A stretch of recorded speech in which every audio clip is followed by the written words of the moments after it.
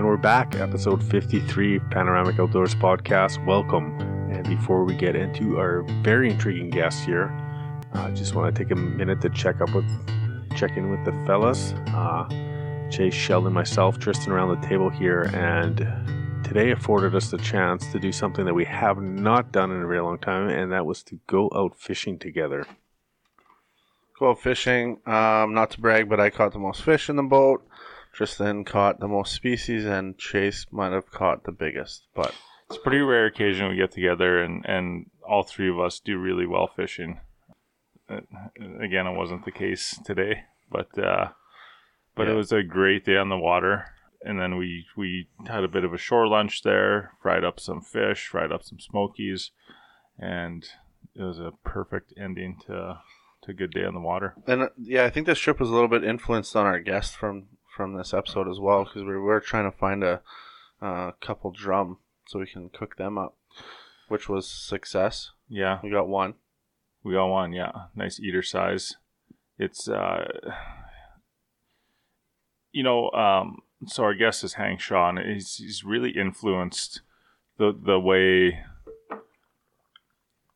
I've kind of thought about providing food for myself and my family, and he's certainly doing that quite a bit for others as well. And when you take his model of living, how he fills his freezer with meat that he acquires and food that he acquires, you have to learn how to be a good cook, right? And it expands your I guess just what's available for you to become food. Because traditionally we used to just really focus a lot on walleye fishing, and now Hank's kind of opened up my eyes to the drum. So tomorrow, tomorrow we're gonna try cooking up a drum. So yeah, the thing was, our fishing trip was a little bit short. We were trying to get out there at a decent time, but we didn't get out there till about the crack of 3.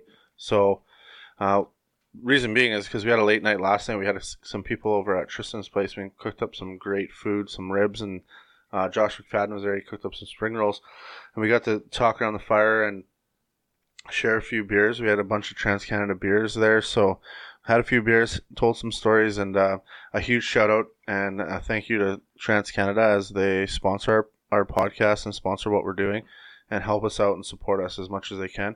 So a huge thank you to them. If you ever want to go and check out their tap room, get a pizza, go to 1290 Kenaston. Check them out on the website, www.tcb.beer. They actually did a bunch of renovations in that place, and they've also expanded their menu there too. So it's not just pizza anymore. They have like some bar food there, so like sliders and I think some salads and stuff like that. So it's I'm going to be heading there pretty soon to go enjoy a night there. I know they have a lot of live music and stuff there on the weekends, and it's a pretty sweet environment. So that kind of brings us around to our burning 3 questions here for ourselves here, and that's Is this a new tradition now? I would like it to be. I get kind of excited thinking about what we're gonna talk about. So what's on the grill, fellas? Well, I'll start out just by, I kind of cooked up some ribs for everyone last night, and it's something I've been doing quite a bit now that I have that pit barrel. And not only that, but you can actually just kind of cook it on high heat on your barbecue as well. But I use a short rib, Korean rib. Some people call them Korean ribs. But they're super good. It's they have a little bit of brisket meat on them. So you can literally just throw them on a barbecue at 500 degrees and kind of just flash fry them kind of in a way, or flash grill them, or however you want to say it, and sauce them, and they're super good. But yesterday I threw them on the pit barrel for 45 minutes to an hour, and then threw them on the fire on a grill and sauced them, and I think they're pretty good. So that's what's on my grill. They were deadly, man. Yeah, it was good. Thanks. Yeah. On my grill this week, I guess what I'm looking forward to is doing that drum up tomorrow, and I think I'm gonna probably just do it over the open fire, split it in half, and then get a nice coal bed going there and get that a bit of blackening happening on that meat. So I guess by the time this podcast comes out, we'll already have I'll already have shown you that on our Instagram feed. So we hope you enjoy it. The nature of mixed media, kind of. What about you, Tristan? Yeah, I'm gonna cheat a little here, and I'm gonna say brook trout. And the only reason the brook trout was on the grill was That looks unreal, by the way. I gotta throw that in there. Yeah. Oh, I threw a little leftover brook trout on the pit barrel when Sheldon was doing his ribs, and it actually no seasoning whatsoever, and we just hung it off a meat hook, extra fillet, and that was unbelievable. But what I did on the barbecue at my place here is I just threw a brook trout fillet on as well. Reason being, I was making sushi that night, and some people can eat the raw stuff, some people can't. So we had, I made sushi both out of like cooked brook trout and the raw brook trout as well. And I'd have to say it turned out pretty good as well. It was phenomenal sushi. Yeah. So what's on the tap, fellas? Oh, on the tap, Chase, you better take this one over because I've got to think about this one.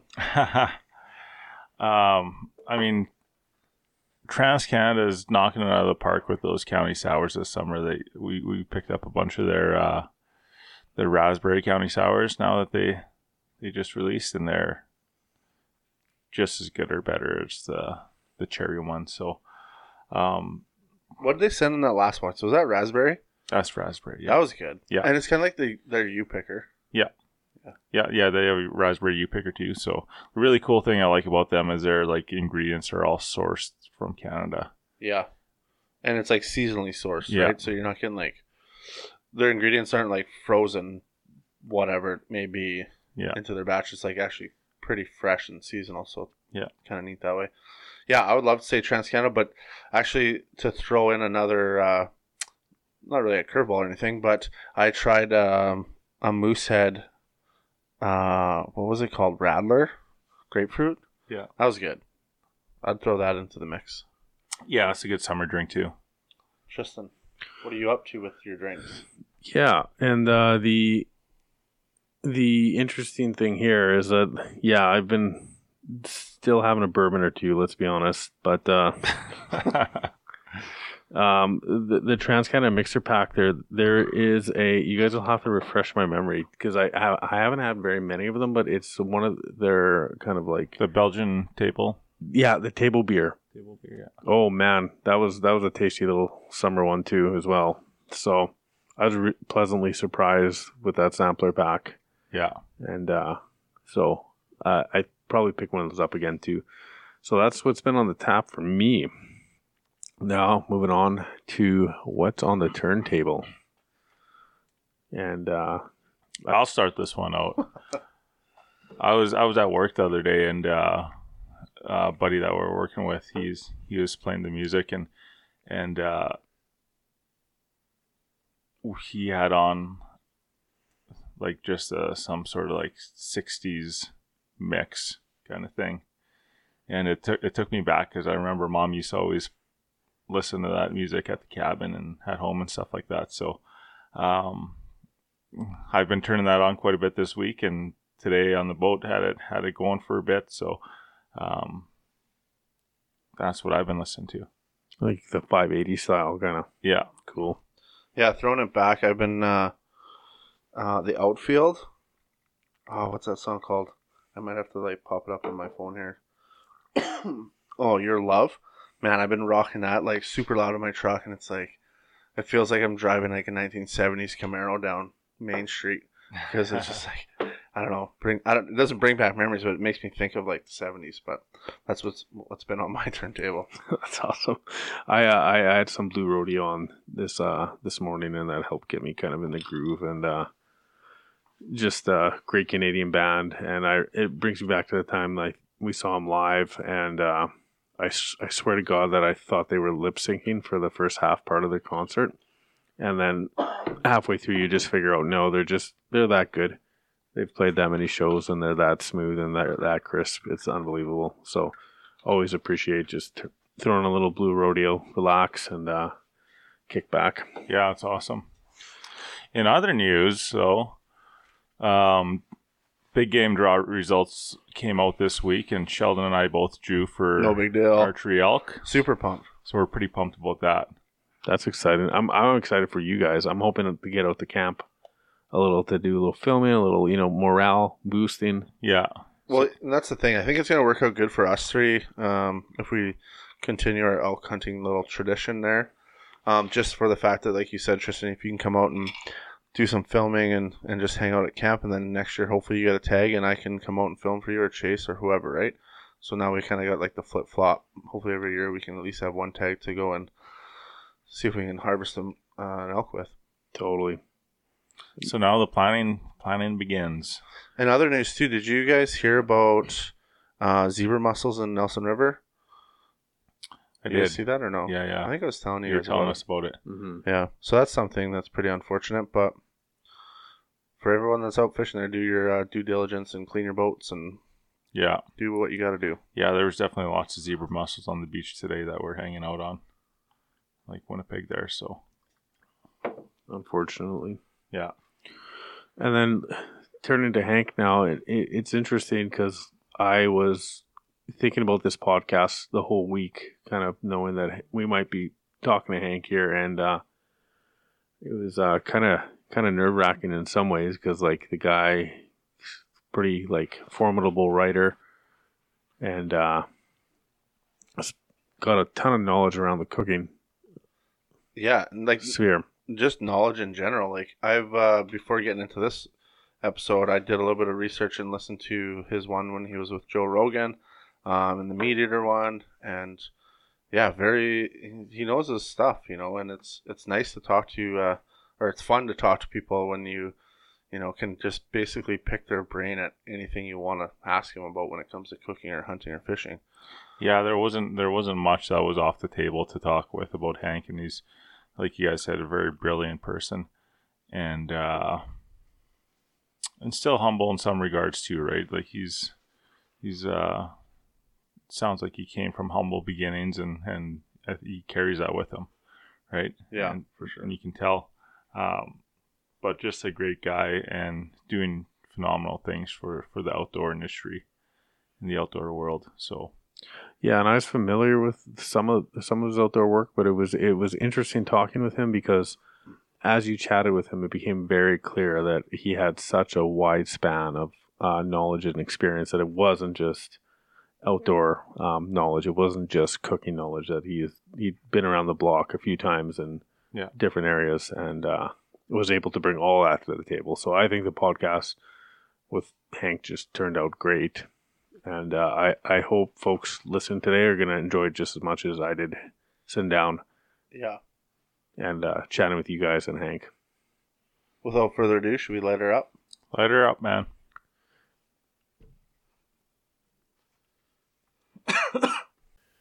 All right, and so welcome to the show, and it's a real pleasure to have you on. I know you were up in Manitoba earlier. Was it last year or the year before? I'm trying to remember here.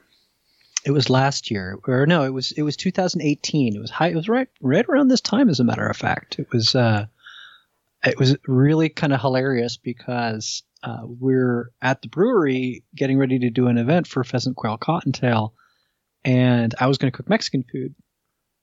And hilariously, they're like, "Oh, you can't cook Mexican food in Winnipeg. There's no Mexican markets anywhere." So I whip out my phone and like, well, there's 4. You just don't know about them. Mm-hmm.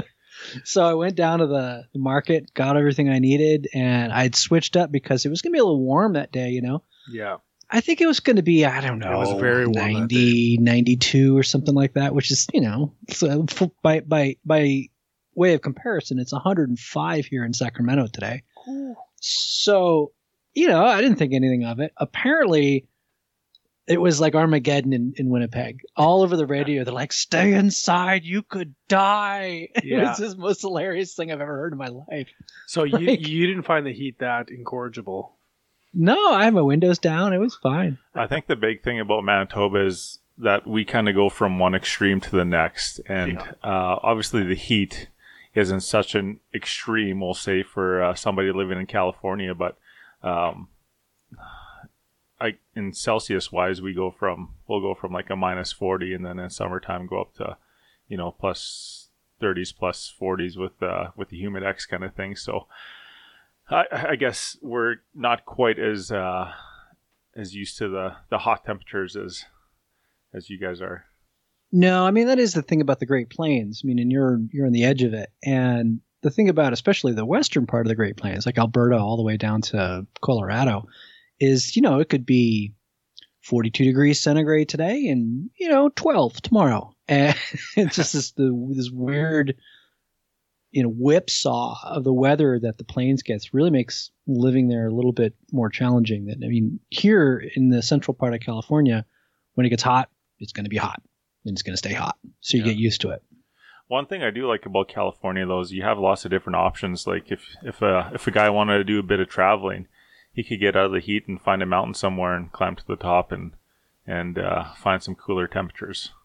Oh, I do that every summer. In fact, it helps get me in shape for hunting season, where I'll start taking hikes at 7,000, 8,000, 10,000 feet, and it can be 60 degrees cooler up there than it is at my house, and it's also 60 degrees cooler off the coast once you get out off the Golden Gate, because the water that rushes past Northern California is so cold, it cools that whole area, and it's just nothing but fog and very, very cool temperatures. So that's a huge whiplash. I mean, you can be home, you can go fishing all day for salmon, and it's 62 Fahrenheit when you get back in your car, and it's 105 when you get out of your car. It's just nuts. That is crazy. And then we have the thing. It's like, it's super hot out here in the summer. Plus, we got about 8 billion gazillion mosquitoes swarming us as well. So we've got. You do. We do not actually have a mosquito issue in California because it's so dry. There's no standing water. All right. So I guess to carry on to the conversation, we got 5 burning questions, or I have 5 burning questions for you.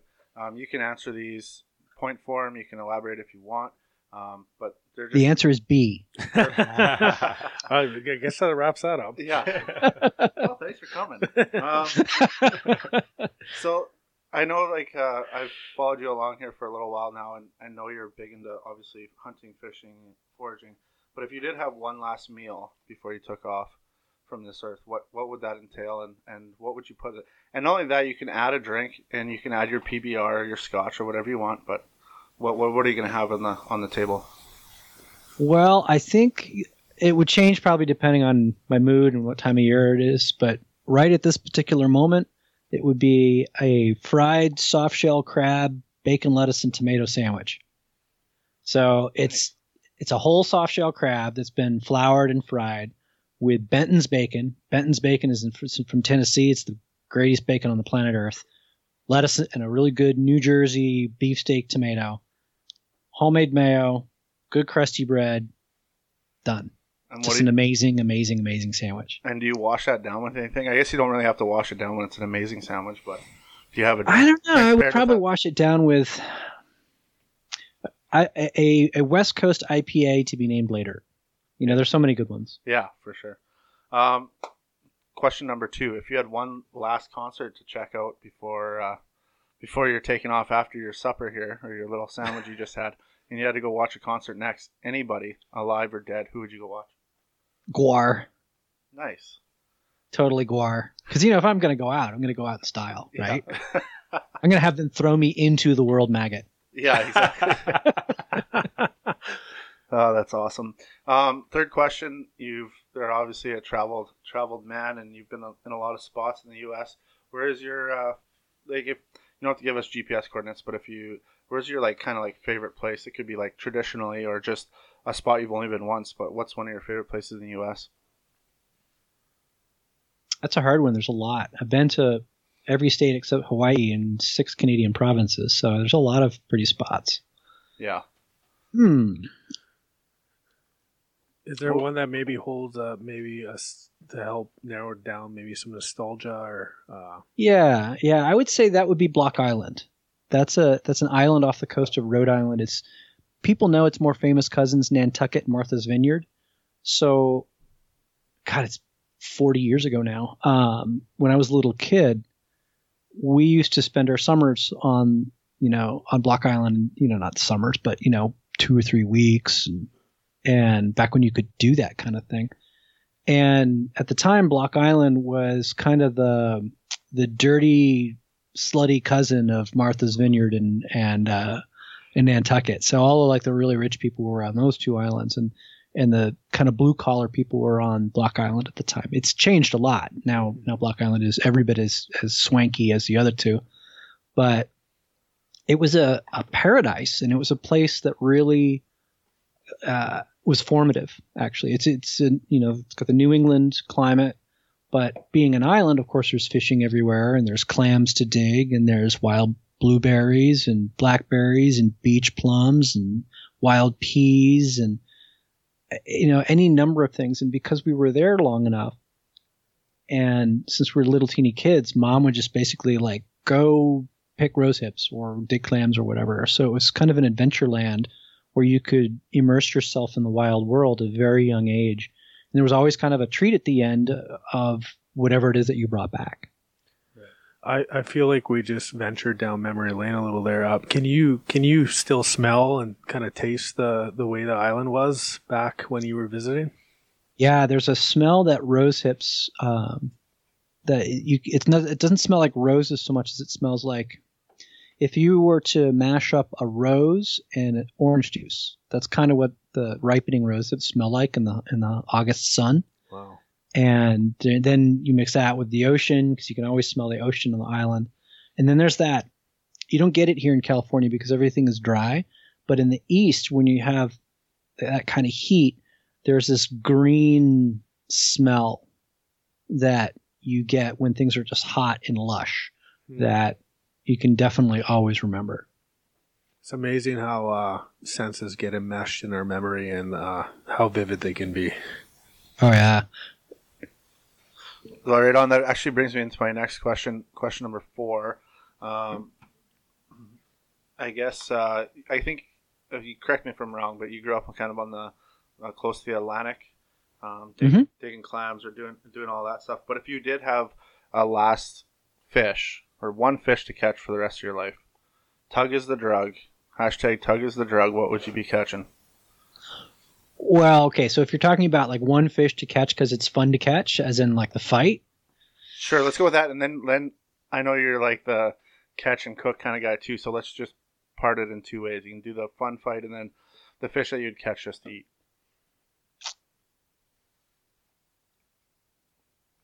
There's so many really fun fish to fight, though. That's the thing. I would say, okay, so right off the bat, I really like catching amberjack. Okay. Amberjack are a big-ass jackfish that lives in the Gulf of Mexico and the warm Pacific part. It's like pulling in a pony.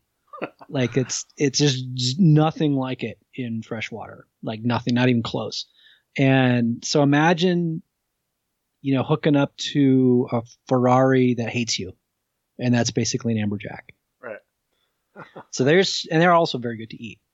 They're super fun to catch. Tuna are always fun to catch because tuna don't give up. Sharks give up. I've caught a lot of sharks, and sharks are like dogs. I don't know if you've ever dealt with like veterinary stuff or trying to give animals medicine, but if you overpower a dog's ultimately gonna be like, yeah, whatever. Right. Give me the medicine. Or a cat, on the other hand, a cat's gonna fight you tooth and nail until you or it are dead. And so tuna are like that, where sharks will just, you got me. And so there's sharks as big as they are. Like I actually caught a white shark many, many years ago. They have a little bit of they're not as good as you think they are. To eat, maybe the kind of the coolest combination of catching and eating would be a yellowtail. That's also a jack, and that lives in the Gulf of Mexico, like way far south, like in the Yucatan, but you can catch them in Southern California. And so they're not as strong as an amberjack, but they're better eating. And that's a really great combination. I have a hard time I don't really ever get tired of halibut, and I don't really ever get tired of really good like sockeye salmon. Yeah. Man, I got a good friend of ours, and we try and visit him as much as we can on the. He lives over in Nanaimo, just off of the BC coast there, and he runs a bit of a salmon operation, small salmon operation, just a guiding, outfitting operation. And he will not take us halibut fishing because he says they're bottom feeders. Whatever. Whatever. But like, you know, I mean, I have butchered so many salmon and so many halibut, and guess what? They both have worms. yeah, I personally love halibut. Like a good halibut steak is a phenomenal piece of meat to put on the table. I just bought for my birthday's coming up, and for my birthday present to me, I just bought a bitchin' reel. Like it's a deep drop reel, which with 2 gears to it. So, and I just actually today set it up with 300 yards of 65-pound braid, and that's what I like to run for halibut or grouper, or I mean, I suppose you could catch Lakers in the Great Lakes with it as well. It's just a fantastic rig that you can haul things up off the bottom from 400 or 500 feet pretty easy. It sounds handy. So, and you were up here and you landed up cooking up a little freshwater drum. So where's the freshwater drum stack up in that equation? I actually, you know, this is going to sound insane, but I actually prefer freshwater drum to walleye. Yeah, or as you call them, jackfish. You might have cost us a few unfollows there, Hank. Well, so here's the thing, right? So walleye's great. It's a clean fish. It's easy to fillet. It's a blank slate. Yeah. I mean, you can do a lot of things with walleye. It's kind of boring. You know, it's there. It's nice. Like I'm happy to eat walleye, but it's not interesting. And I've eaten so many species of fish from, you know, practically the Arctic Circle to the equator, that I want a fish that has a personality. And walleye doesn't have a personality, you know, where freshwater drum does, because it's a little bit oilier, and it's not oily in a bad way. Not like I mean, I actually like herring and mackerel and bluefish, but they can be too oily for a lot of people. There's just enough grease, so to speak, in a freshwater drum that gives it some character. And it also may be why people don't love them, because a lot of people would say, oh, I caught a drum and a walleye and I'm going to just roll them in cornmeal and fry them the same way. Well, that's not really a great way to cook drum because of that oil. You grill them, or you smoke them, or you barbecue them, or you broil them.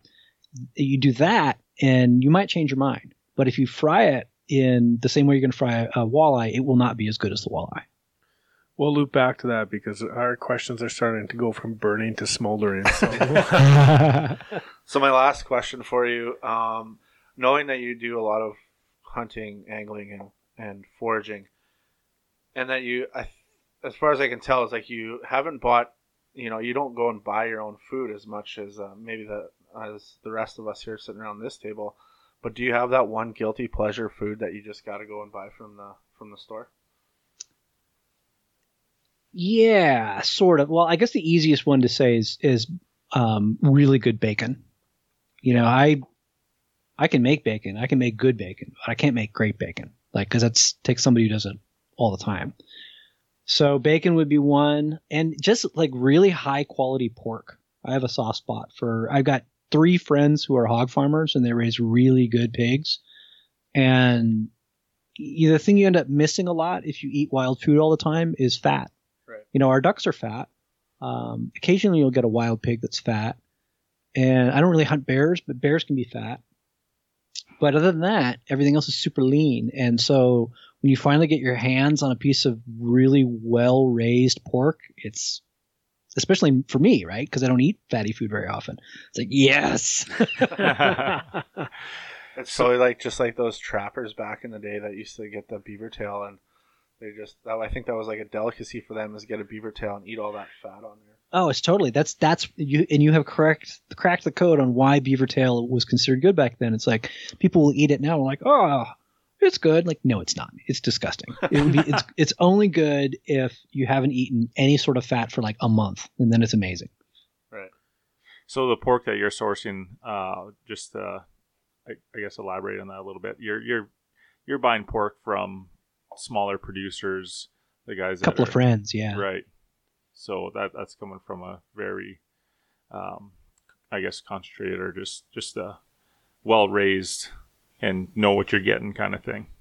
Oh yeah, and they're just amazing pigs. There's and they're actually both kind of out your way. One is in Michigan and the other is in Ohio. And I have a friend here in California too, but it's always fun to, it doesn't happen often, maybe once a year. I'll get like a big giant box from the, in the mail, and you got to be home for that one because you don't want a big box of pork sitting on your doorstep when it's 100 degrees. Have all the cats at your door. You have to Totally. fight all the cats. But yeah, thanks for doing the 5 burning questions. That basically concludes it, and welcome to the Panoramic Outdoor Show. You made it. Congratulations. Hank, I think we're just extremely grateful to have you on the show because what your life's work here and like kind of what you've put out there really speaks to what we're trying to accomplish is really deepen a connection and understanding to where our food comes from. And I guess the place we would like to start is like, how did that all kick off for you? Because it seems like in today's day and age, that's not a very easy kind of starting point for folks. I think, to some extent, I've been doing some pieces of what I do now my entire life. Like I mentioned Block Island before. I've always been an angler. I've always been a gatherer of wild plants and mushrooms and things. I didn't actually start hunting until I was an adult. But so this has always been a piece of just how I live my life. And my mom has a lot to do with that. My stepfather has a lot to do with that. And it's just a thing that you end up carrying with you that you don't really think about too much until you realize that not really everybody else is doing it. And God, I'll never forget. I was at a dinner party in California, and there was this couple from Orange County. And if you're not familiar with Orange County is not really well connected to the wild world. There's some good anglers there, but like most people don't know where their food's coming from. So I had just been to a fish market, and there were largemouth bass in a live tank for sale there, which I thought was weird. I later learned that the people farm largemouth bass for the Asian trade. So like the Asian people like to buy live fish. They farm these largemouth bass and they buy them live. And so that was the explanation for it. But I didn't know that at the time. So I was remarking that seems odd. Like, why would they have all these game fish in for sale? And this lady that at the dinner party got really super indignant with me, saying like, well, how do you know it's a largemouth bass? So of course my brain goes like, oh, well, because first of all, it's green. And second of all, the jaw goes past the eye and, smallmouth. And then as I was thinking that through in my head, I realized, no, that's not what she's saying. She's saying that how could I possibly understand what one fish looks like versus the other? And my head like exploded. Mm-hmm. Like, how do you know your name is an idiot? Because everybody calls you that, lady. Like, but it was crazy that there were people that I've had legitimate people say, why don't you just buy meat in the store? Because then no animals are killed. Yeah. Some folks are so... It's rare, but it happens. Some folks are so divorced from the reality of where their food comes from that it's inconceivable to them that I had a something friend. would die. It's another great story. I had a friend. Well, he's a weirdness magnet. His name is Garrett. Great guy. But at his work, he got into a heated argument over a woman who was convinced that carrots grow on trees because she had seen them. Like, how do you even start? So I wandering through life. I was a journalist for 18 years, and I was a newspaper reporter for a long, long time. And you just wander through life, and it's part of what you do. And you could have these conversations just kind of as a civilian to a civilian. And then, later in life, I had already started hunting. My career as a political journalist was winding down, and I was starting to do more and more of this full time. What ended up happening is this is something that I could do that would make that would be useful, that would be helpful for others, that would I could pass something that I knew onto other people and therefore be of some value to greater society, for lack of a better term. And I've been doing it full time now for 10 years, and I don't have a single day that I'm ever bored. Like, I'll never run out of ideas. So you were able to really like identify this kind of niche or kind of gap in the conversation in society around sourcing our food, thinking about where it comes from ethically, and also like how do we make it wholesome in some ways. I don't like to use the word wholesome because it's a loaded term, but like how do we... It's kind of an ad word. Yeah, like how do we inject meaning to it, or like not just inject but derive meaning from it, right? And so it's... I think when I started, there was a bunch of food scares. So one of the things that both Holly and Holly she is more or less my wife. We've been together for 1 billion years, and she takes all the nice photos on the website. And one of the things that we both have come to realize is that people want to take control of what they feed themselves and their families. And it was very, very hot and in the news when we started this in like 2007, because of all the E. coli deaths and things like that. And people started to trust. I mean, you can see it in every country right now. People are not trusting authority the way they used to, and people want to take some agency in how they feed their families. And hunting is part of that, and gardening is part of that, and fishing is part of that, and raising your own animals is part of that. And you know, one of the things that we've remarked upon is that there is no other organism on Earth that as an adult doesn't really know how to feed itself. Like, if you think about it, if there were no stores or farmers markets or restaurants, how many people out there listening to this would be, okay, I'm good. Maybe listeners of this podcast would be different, but the general society would be like, yeah, we're checking out. It's a pretty scary thought because, like, especially around the whole coronavirus pandemic that we are, I guess, still dealing with here. You know, how many people do you think got terrified? Like, I don't know what happened down in California there, but we literally had a toilet paper crisis here in Manitoba where everyone went to the stores and bought all the toilet paper in the stores. Do you mean you weren't making your own toilet paper, Chase? So, like, you got to be thinking, like, what is going through people's minds that like, toilet paper is number one on their list, A, and, like, B, like, they had no concerns about food or anything else like that. So they did in our supermarkets. That when this first started, you couldn't get potatoes, rice, pasta, canned goods. All of that stuff was super difficult to find. Yeah, that's crazy. And I know even up here, I got a couple of relatives that own appliance businesses, and they said like freezers, like they couldn't even keep freezers in stock. Like they just generators. Yeah, like everything, like every kind of appliance that you may need, it was like gone within like 2 or 3 weeks, and I couldn't even keep them. Like as soon as they came out of the truck, they were gone. It was crazy. So Hank, I would love to like kind of relate to you kind of like a cultural experience, or like maybe even just like a generational experience that we've talked on the podcast here before, and get your thoughts on it. And that experience being like, we were very much like taught by our fathers how to hunt and gather.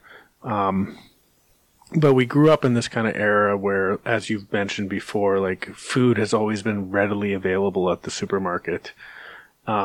And then when we did cook wild game, it was typically overdone or, like kind of like dressed up in gravy and things like that. What you seem to be providing in your cookbooks and your videos and your social media feed is an alternative to, like, we'll say like the mushroom gravy roast of venison. Mushroom gravy roast, hot dish. Yeah. Where did you find the traction for that? Like, what was the inspiration, and like, what was leading into that, I guess is what I'm asking. So, like I mentioned before, I did not grow up as a hunter, but I am the last of 4 kids. And there's a 7-year gap between me and my sister. So at one point, it was just me, my mom, and my stepdad. And my mom and my stepdad really like to eat at good restaurants. And so when you only got the one kid, and the kid actually likes food too, you can take him to good restaurants. So, and I grew up in New Jersey. So we ate at some of the greatest restaurants in New York City, in the late 70s and early 80s. And I got exposed to game from that. So the first time I ever ate squab or duck or goose or pheasant or venison were in that setting. And so in my little mind, game was a high class item. It was a special thing. There were very specific classical ways to cook all of these things. And so when I started, if you look at the really oldest recipes on Hunter, Angler, Gardener, Cook, you will see like civet of hare. You'll see steak Diane. You'll see Cumberland sauce. You'll see all of the dishes that I encountered as a young kid in restaurants, modified for a home kitchen. But that's the origin of where, it never would have ever occurred to me that game would be anything other than a luxury item. And so that's where it comes from. And then just by doing that, and I was one of the first people out there on the internet. In fact, I might be the first on the internet to do wild game recipes other than cream of mushroom soup. I'm definitely not the first person out there. I'm part of a long tradition of very excellent wild game cooks, but in terms of the internet age, it might be me. I did start an awful long time ago, and I just did what I was going to do. And in those first 3 years, I had a day job, so I didn't really care about, is this going to get traffic or not? So I cooked as well as I could. Holly took pictures as well as she could, and we just kept going. And then it got a little bit better, and people started to like it because some of the reasons that you just described is like, oh my God, you don't have to cook venison several feet past the inches of its life. You can cook a medium rare. You can, oh my God, you can actually pluck a pheasant. Well, of course you can pluck a pheasant. Yeah. All of these things were like people who grew up with game, like, you could do that? I'm like, yeah, why not? I'm going to show you how. And so that's kind of been the way I've worked ever since. I feel like we've kind of like, although we started in different places here, we might be converging into a similar place here where we're aiming at deepening our appreciation for that game animal that we're harvesting.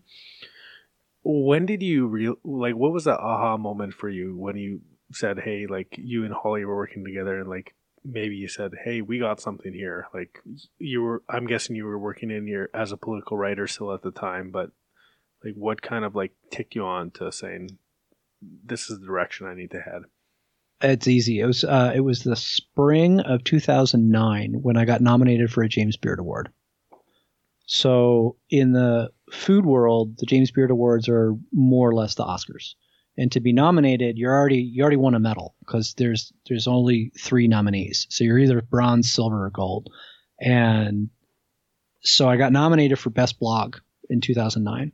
And that was a pretty big moment where, okay, I wasn't making much money off the site, but I was getting a lot of notoriety.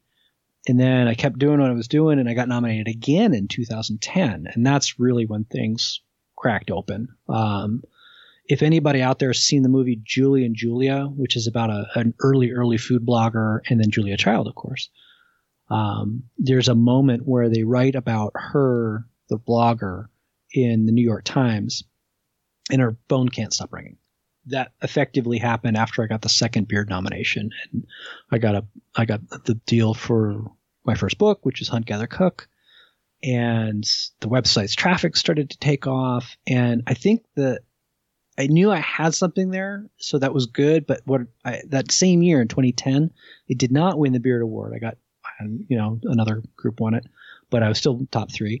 But that same year, I did win the International Association of Culinary Professionals Award for best blog.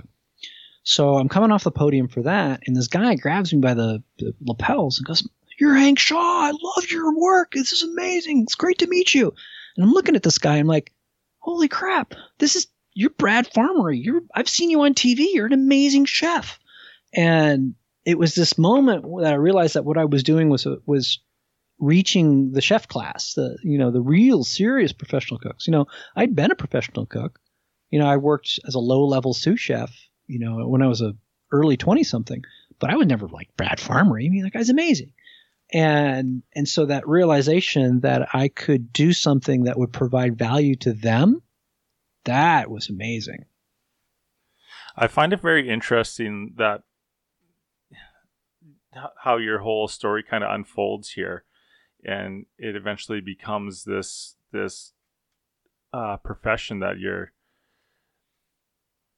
just really known well for. Like, for those people that are listening that don't really might not know you, like you never went to school to be a chef. You were just kind of tossed into the hot seat there when one day when the sous chef didn't show up, right? And then you never grew up hunting, as you said before. Now you have this phenomenal book series on wild game cooking. It's crazy to me to think that like in a world where everything is you have to go to school to be something, you have to go to college, you got to do this, you got to do that, and it stresses a lot of people out. And here you are, a very successful person with great achievements and acknowledgments in this industry.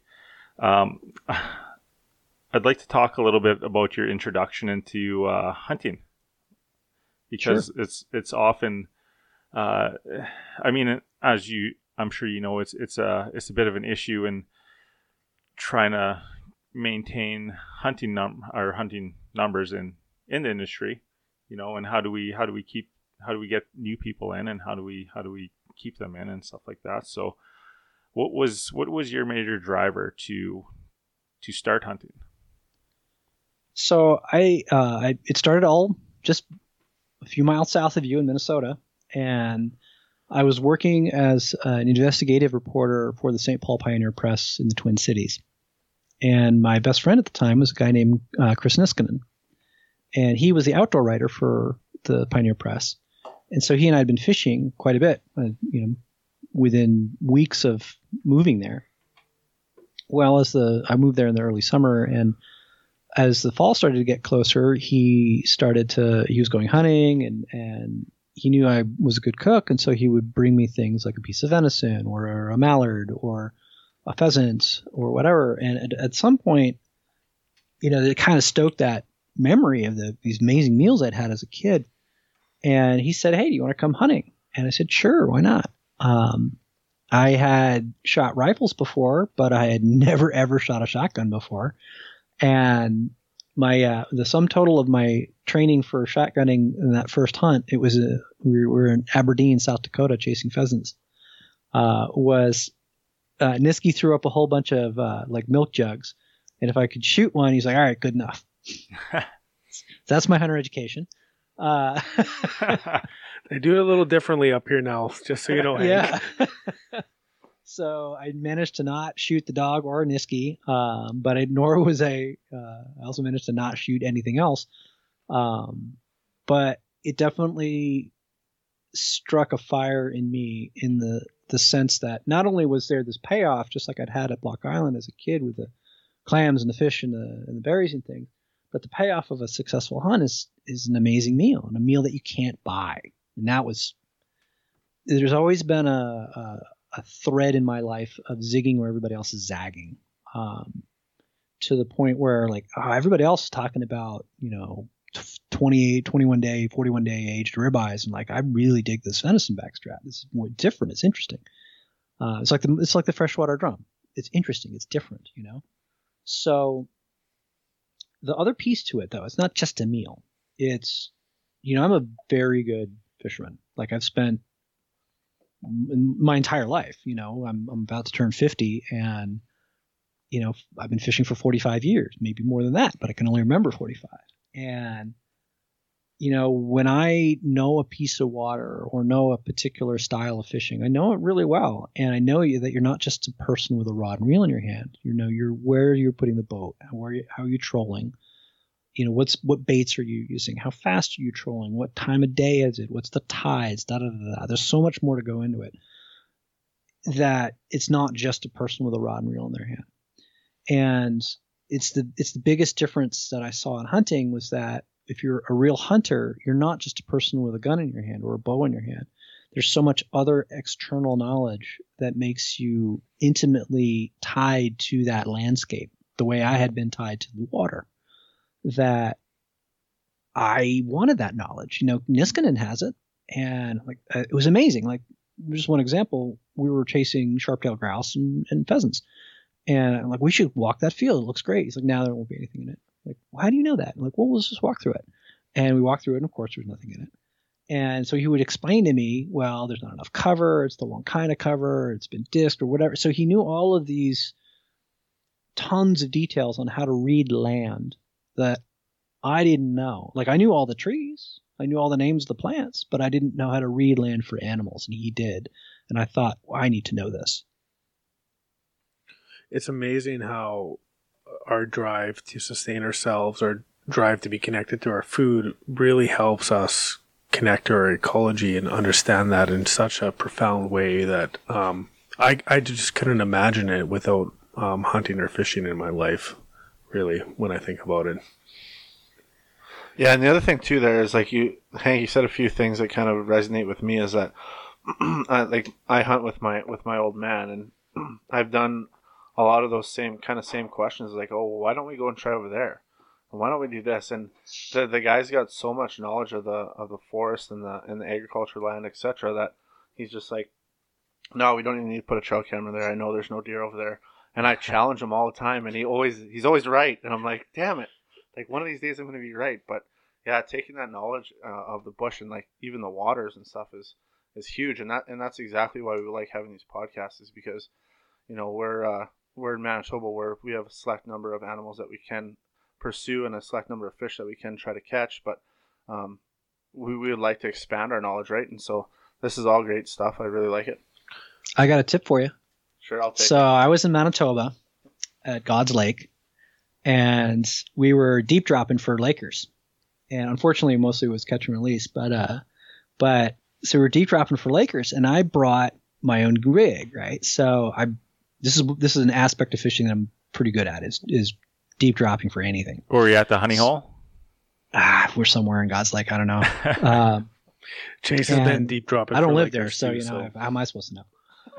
So we're dropping, and it's pretty deep. It's like 100 feet, and so I have a low profile bait caster on a medium action rod, and then I'm running I think it was a 2 or 3 ounce lead headed jig with a big old like light blue sparkly, like, it's got like stripper glitter on it, kind of a swim bait. And we use these in the Pacific Ocean to catch lingcod, and the guides are Cree, and they're like, yeah, I don't think that's gonna work. And I'm like, I'll change it out if it doesn't work. That's fine. I just want to try it. 37 straight drops I caught fish. No way. 37 Incredible. straight drops. Same lure. I have it in a special box now. It's retired. It's all ripped to shreds, and there's only like a third of it left. But many of those fish were burbot, and I happen to like burbot a lot. And the Cree guys were just like, oh. And I was like, oh, come on. They wouldn't even let me do shore lunch, so I had to do like a segregated shore lunch of burbot. And I fed them to them, and they're like, they said they were pretty good, and they would actually consider those for shore lunch from there on in. I'm like, see, no. Sometimes that's the other thing that I have brought to this world that I think more people are doing now, but I was an early person doing it, is that I didn't come from any kind of culture at all like that. So why not do X, Y, or Z? Well, you just don't. Well, that's not an answer. Sometimes they're right, but many times it's just like freshwater drum. Like, oh, we don't eat those. Yeah. Why not? Because I don't know.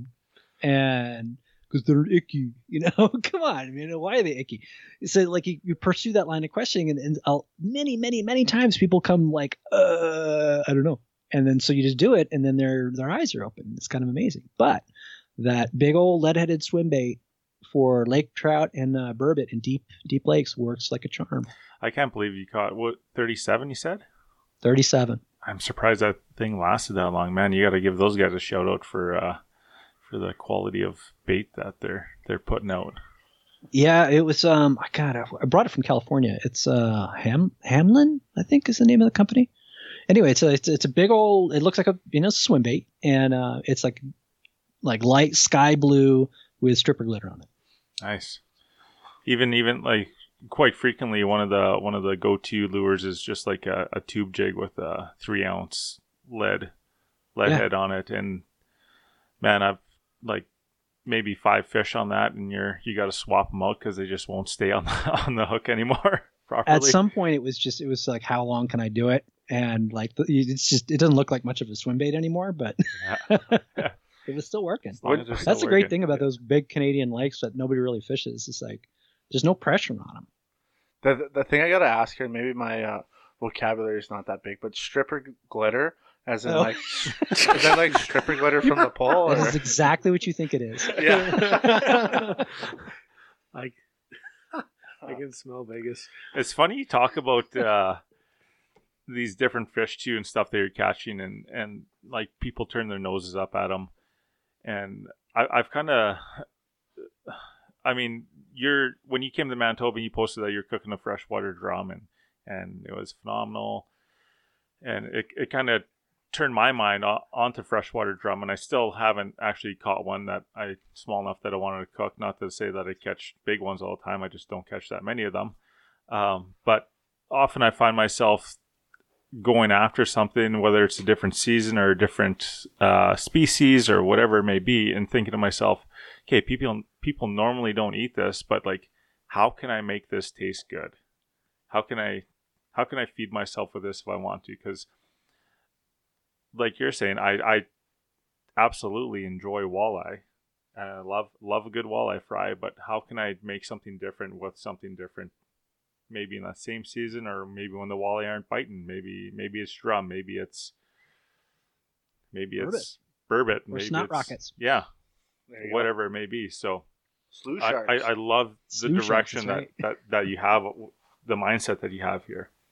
Well, it extends into ingredients too. So one of the things I discovered when I was in the center of Canada is extra virgin unrefined canola oil is amazing.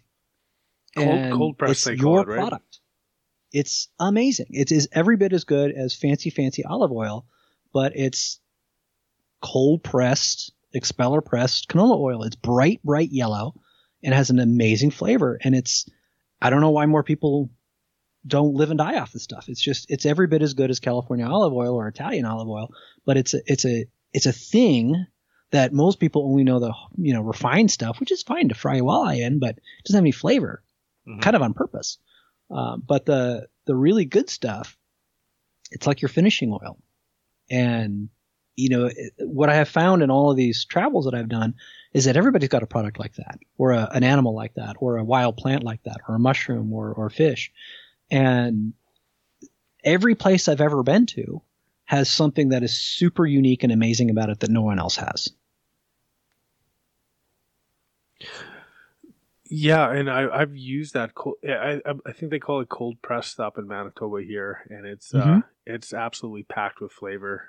But I'm wondering, Hank, here, and like I think kind of what I read into you here is that you've really devoted your life to connecting to where your food comes from. And like, not only that, like almost like removing any steps between you and your food that might be external. We're talking like farmers or like especially large scale farm operations, those kind of things. Like, what was the driving force behind that? Like, when did you kind of say, okay, I need to like take control over my own consumption here, my own food chain? There were flickers of it back when I was in my 20s, newspaper reporters don't make a lot of money. And so there was a period where I literally had to supplement my diet with fish and seafood that I caught. I was living on Long Island in New York at the time. And, it's an island, so there's fishing everywhere. And I fished multiple times a week. And it got to the point where we're like, I don't really ever need to buy fish ever again because I'm a good enough angler that I will always have fish. And, if there's variety, I can eat fish 5 days a week, maybe even 6. And so there was this, I could do that. Like it wasn't that hard, I mean, and it's sort of a realization that once you get good at hunting or fishing or foraging, like it's not that hard to get. Like flash forward to 2004, I just moved to California. I'd been hunting only a couple of years at that point, and a thought got into my head like, I bet I could hunt enough meat for the whole year for the two of us. And I had I'll always remember I had like a spreadsheet and like I need X amount of pounds of rabbit and X amount of pounds, like I need a deer and I need like 35 ducks and da da da. And it wasn't that hard. I'm not, I'm no Steve Rinella when it comes to the actual hunting of it, but I can definitely outcook him. But challenge. Well, that's the thing. It's like Steve's this amazing hunter, and I'm an okay hunter. I'm a good duck hunter. Like I'll give you that. Like I'm a good duck hunter, but I'm not exceptionally good deer hunter. I'm an okay deer hunter, and so like even just being okay, it wasn't that hard. Right. And so when you realize that, you're like, well, what else isn't that hard? I think the biggest issue with people is just diving in and then maybe working those numbers, right? And putting those numbers on the table, to be honest with you. You seem to do a lot of bird hunting, and that seems to be your maybe a little bit more passionate about deer hunting than big game hunting. Is that oh yeah, like I big game hunt so that I have red meat, and so that lets me bird hunt for the rest of the year. Right. Hank, can you break down your cookbook series for us here and kind of tell us what's going on? Because I've noticed that you kind of have your seminal Hunt Gather Cookbook, which is fantastic. I've got a copy of your Duck Goose sitting at home here, which is another great book. But after Hunt Gather Cook, you kind of broke it down into like almost like the types of fowl or game that you would chase. I did. They're drill down. So if you think of Hunt Gather Cook as kind of the shotgun, it's the primer. It's the Hunt Gather Cook is a book that gets you interested in the other legs of the stool. The wild food world has 3 legs. It's got hunting, fishing, and wild plants and mushrooms. So if you're a hunter and you're maybe not that great an angler, this will help you get you started. If you're a good angler and you're not that good at gathering plants, this will get you started. Now, it's not a guidebook. It's a way for you to not only get an intro into this subject area, but it's to get your fire started. It's like, yes, I want to do this. And then it gives you the resources to go further from that book. So after that, I decided that, well, because I am a better duck hunter than I probably am anything else, a duck and goose cookbook was the next thing. So it's also probably the meat that is the most horribly cooked on the planet Earth. Well, at least in North America. Like I've seen so much bad duck. I'll agree with you. Oh, so much bad duck. And and we're going to talk. You're going to ask me some simple tips on cooking. Remind me about duck when we get to that part. But so the Duck Goose came out in 2013, and then the next thing was going to be a venison book, right? Because it makes sense. There's more deer hunters in North America than any other kind of hunter by a lot. Interestingly, the publisher, 10-Speed is the direct publisher, but it's a division of Random House, said they thought that the deer book was going to be too much of a niche and that they didn't want to pick it up. They're nice people, love them to death. I've got nothing bad to say about 10-Speed, but they just didn't feel that they could do justice to the book. So I did a Kickstarter, and we raised the money so that I could start H&H Books, which is Holly and Hank. And we're the publisher now. So we could do whatever we wanted. So I was very, very, that's an overstatement. I wasn't very, I was a little bit irked that I didn't even get 300 pages on Duck Duck Goose, but hey, what are you going to do? I could get however many pages I want now with Buck Buck Moose. And then that book did really well. And it still continues to sell well. And I would argue it's the best venison cookbook out there, but I'm biased. And it allowed me to then go and do Pheasant Quail Cottontail, which came out in 2018. And that is all the small game. So Pheasant Quail Cottontail covers everything that's not a waterfowl and everything that's smaller than a javelina. So it's wild turkeys, it's rabbits, it's hares, it's squirrels, it's all the grouse. Because I've hunted every single species of grouse except for the willow and the rock ptarmigan. I've got whitetail ptarmigan, but I need 2 more for the grouse slam. And so those are all the books that I have now. But in fact, right before we jumped on this podcast, I was working on my next book, which is a fish and seafood cookbook. And that book was going to come out in the spring of 2021. So it's been the hardest book to write so far because, well, like we've been saying this for this almost hour now, that I've been fishing forever. And every time I put a sentence down, I'm like, yeah, well, but there's this fish in Louisiana that doesn't really act like that. And so I end up knowing too much in that sense that it's been harder for me to distill it down into universal truths. But that's really what this next book is about, because it has to be every bit as useful for someone from Manitoba as it is to somebody in Louisiana or California or Alaska or Maine. And so you have to think about fish and seafood in a very different way than every other fish cookbook that has ever come before it. And I think I've done that, but you'll have to wait to find out. It's funny. That was kind of my next question, is if your next book was going to be about fishing. And I know it doesn't rhyme, but maybe it should be like Lake Ocean Beer, because you do a little bit of beer making as well on the side, I believe. So I was like, oh, hopefully there might be a beer recipe in there too, but you never know. Someday I'm going to do a book about probably fermenting, but then beer is a part of that. Yeah. Nice. Do you do quite a bit of fermenting just on the food side of things?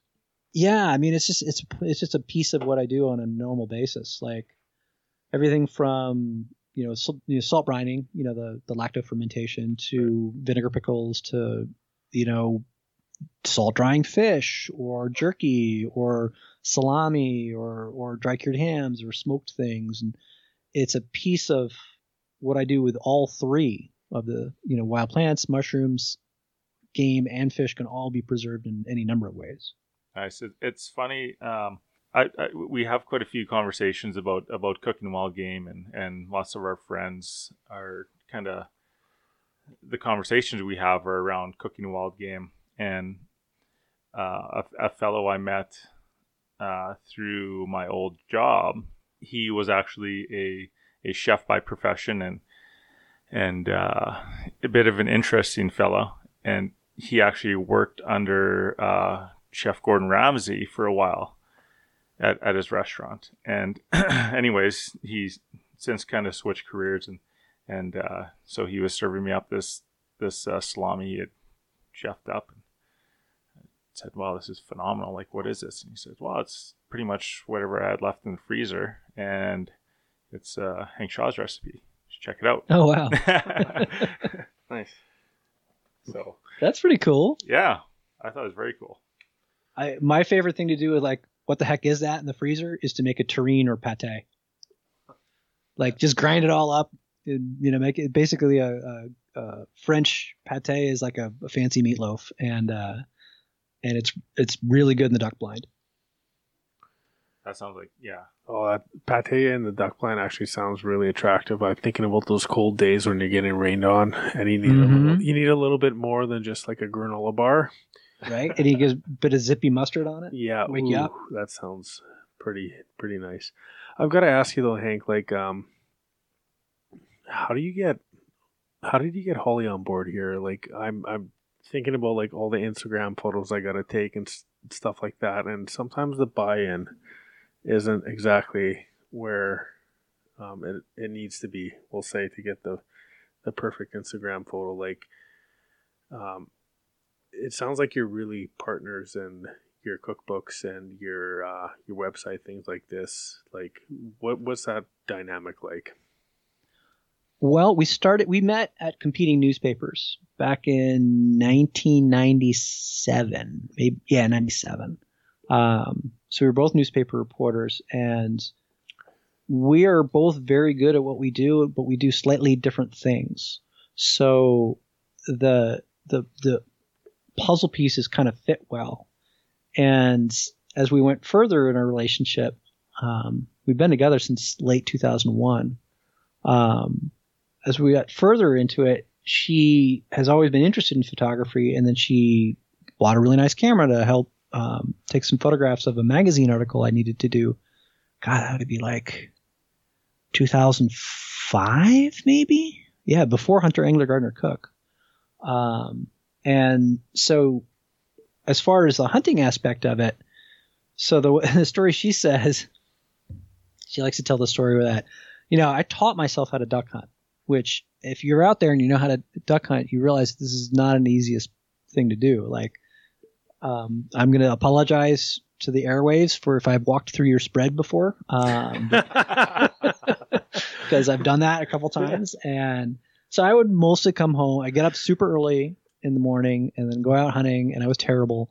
And then I got a little bit better, so I managed to kill coots. I can make coot taste good.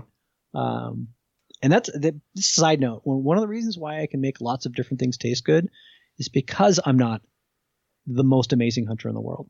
Like, when you don't shoot that much, you use everything because you don't know if you're going to get 7 more mallards or another deer or whatever. So you end up using more of what you bring home because you don't bring home that much.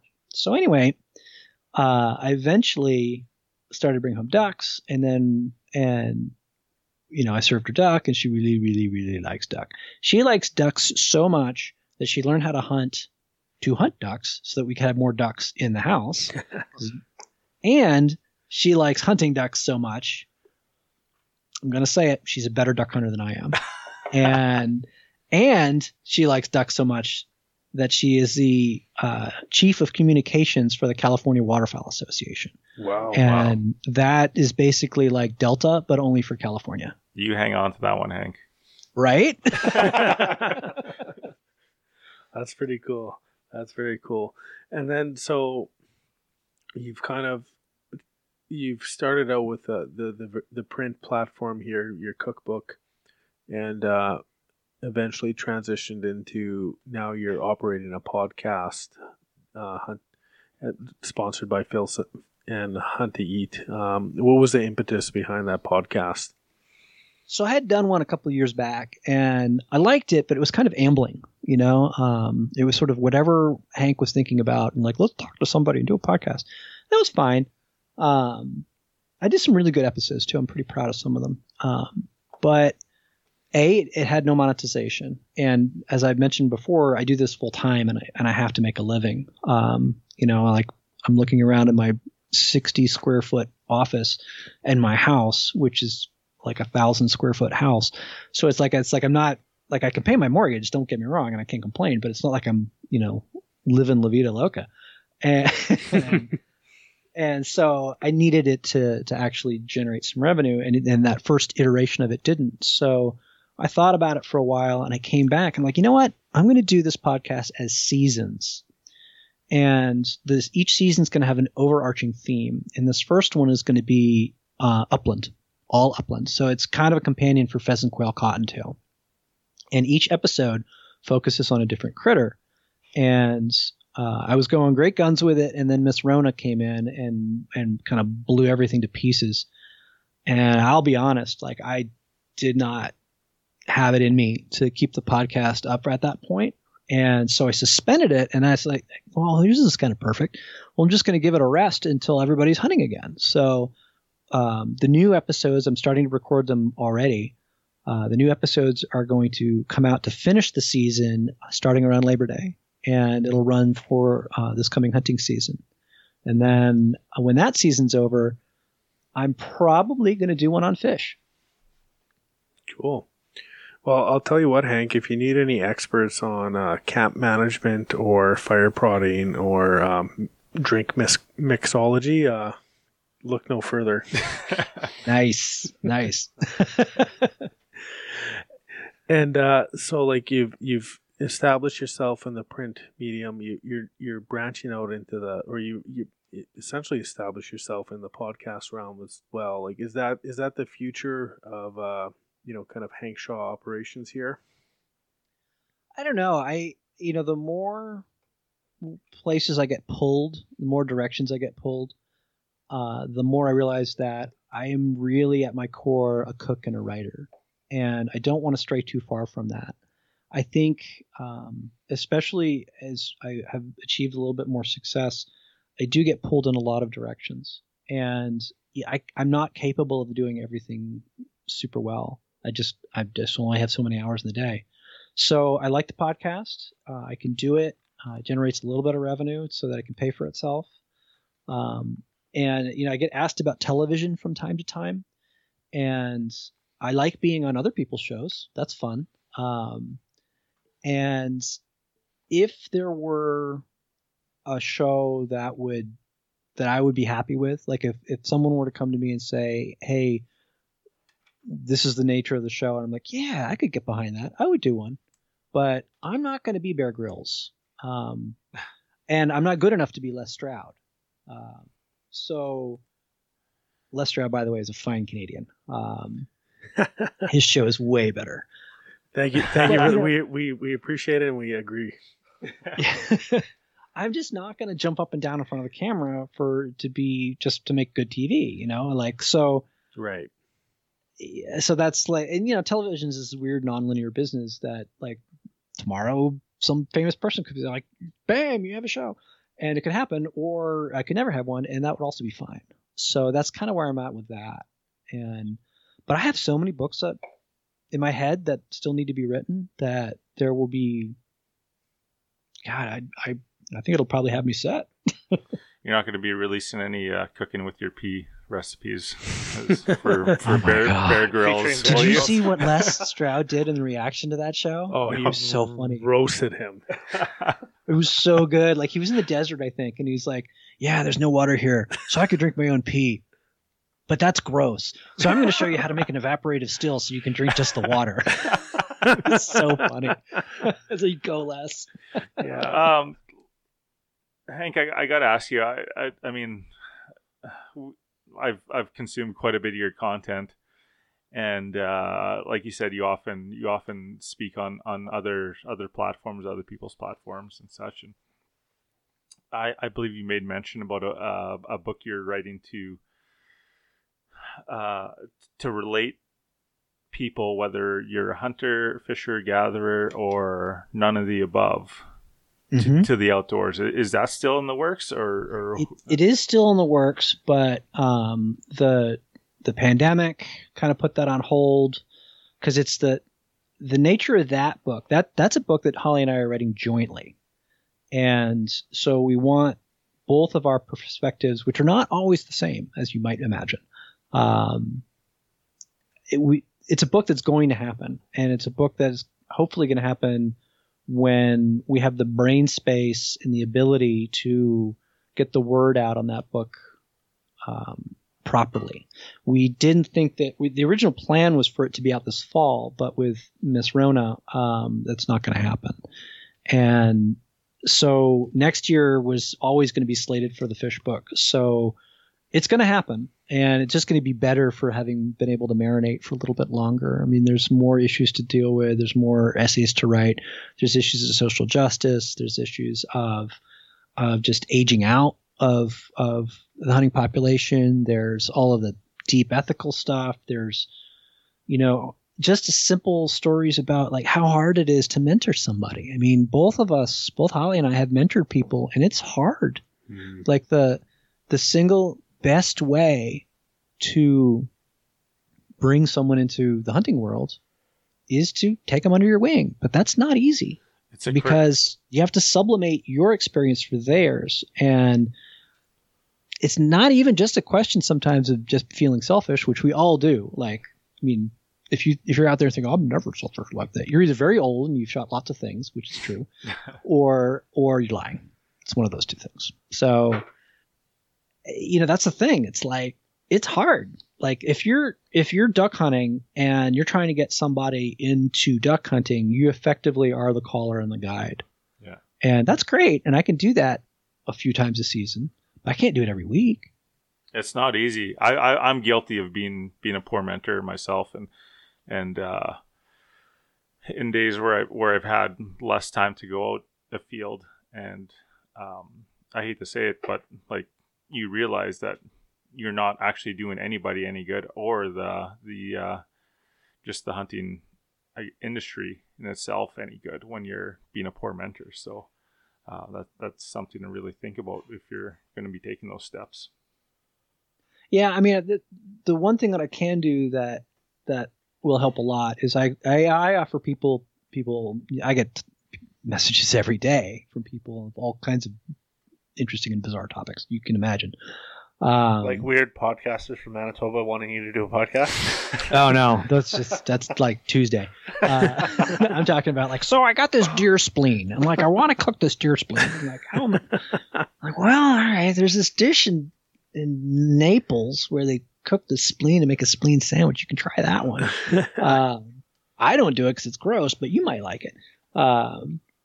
So like that, but I get asked hunting questions a lot, and I do culinary hunts where 2, 3, 4 times a year, typically in Oklahoma, sometimes in Arkansas or Texas or some other places, I will work with a friend of mine, a guy named Larry Robinson from Coastal Wings Outfitters, and we will put together a culinary hunt. So like the next one that we're doing is a deer hunt. That one's sold out, but we're doing a duck hunt in January where beginners are welcome. And what's great about those hunts is if we'll get somebody who has never hunted ducks before, sometimes who have never hunted before, they will contact me months in advance because like, I want to do this hunt. It's, July and this is going to be in January. I'm like, all right, you need to be in touch with me constantly via email, and I will walk you through what you need to do. And if you do what I tell you to do, you will be successful. And it's so gratifying to see that happen. Doesn't always happen because sometimes they think that they know things. And usually women are better than men because women will listen. But the greatest story ever is this guy named Eric. He went on one of our beginners deer hunts. He's a software engineer from San Francisco, kind of an indoor cat, right? But he really wanted to get into it. So he took me up on my offer, and he and I were in email conversations quite a bit in the run up to that deer hunt. And on the first day, he was the only guy to get a deer. And he's been hunting ever since. And it's been incredibly gratifying to be at least a small part of that. That's amazing. It's amazing because you've managed to like somehow concoct this digital coaching mechanism to help folks access the field just a little bit easier or significantly easier depending on how much coaching I'm guessing Eric had there. It helps a lot because I can do that without giving up my honey holes. I do it with mushrooms. I do it with wild plants. I do it with fish. If I have knowledge that I can pass on to somebody who needs it, I'm happy to share. I'm just not going to tell you my exact spot. Don't give up these spots. Right? Here's an onyx. I'll put a pin drop on where all the mushrooms are. You just go to it. Like, yeah, that's never going to happen. Well, Hank, we don't want to take up too much more of your time. We're going to try to wrap it up here. Okay. But like one of the questions we do have before we go is like, what do you got? I know you kind of touched on quite a bit of this stuff in the last 10 or 15 minutes of conversation, but what do you got going on in the future, and where can we find some of your stuff currently? Well, I'm working away in the fish book, and that's going to come out in the spring. That's Lake Ocean Beer. We've decided on a title, but it's to be named later. Perfect. So that's the biggest thing that's going on right now. Obviously, twice a week I post on Hunter Angler Gardener Cook, which the easiest way to find that URL is to go to huntgathercook.com, and that will get to you. And I am all over Instagram as Hunt Gather Cook, and I have a private Facebook group which is called, as you might imagine, Hunt Gather Cook. and say that you heard me on this podcast, and I will let you in. It is nice. one of my favorite things to monitor every day because it's a huge, almost 20,000 member group. Wow. Where all over the world, a lot of Canadians, a lot of Australians, a lot of Americans, and it's a no drama group.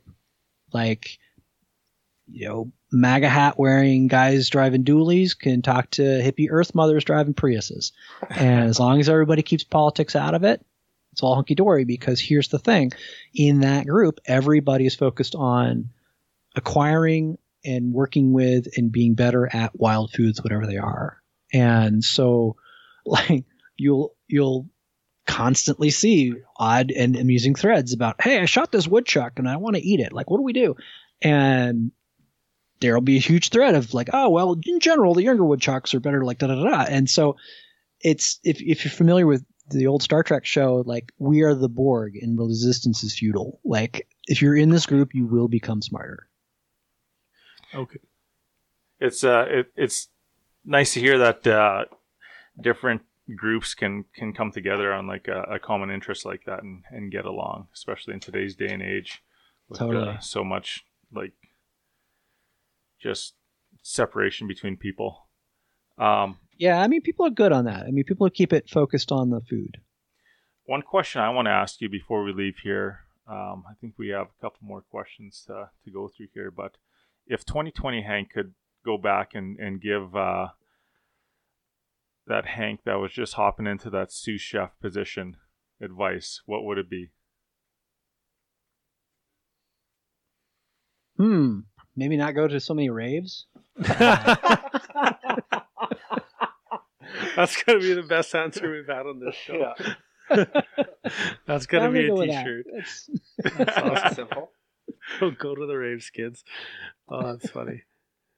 And I'm wondering, Hank, like, I think we kind of hinted that we might ask you this, but like, I'm curious as to like, what are like some common mistakes or just some really simple cooking tips you can share with folks when they're looking at either their foraging kind of finds or their wild game kind of cooking? Like, I think the number one thing people need to remember is you can always cook something more. You can't uncook it. that's true. So if you are a newbie at whatever it is that you're cooking, undercook it if you're afraid, because you can cook it more. So that's number one.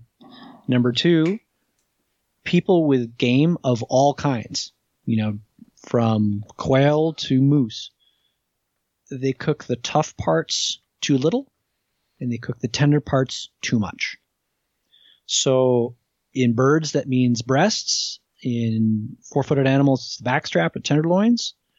They don't cook, they cook them too much. And, a dry pheasant breast is really unpleasant.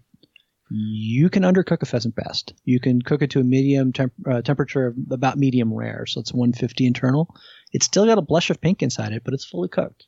And it'll be just fine and it's perfectly safe. Cool. And so conversely, things like neck roast or shanks or shoulder or legs or wings, they're like, oh, they're tough. You can't eat wild turkey legs. I'm like, of course you can. It's like, really? I mean, come on. But they're tough. Keep cooking them. Keep cooking them. All it asks of you is time. You just got to let them babies bathe in a nice, warm, saucy bath for a while.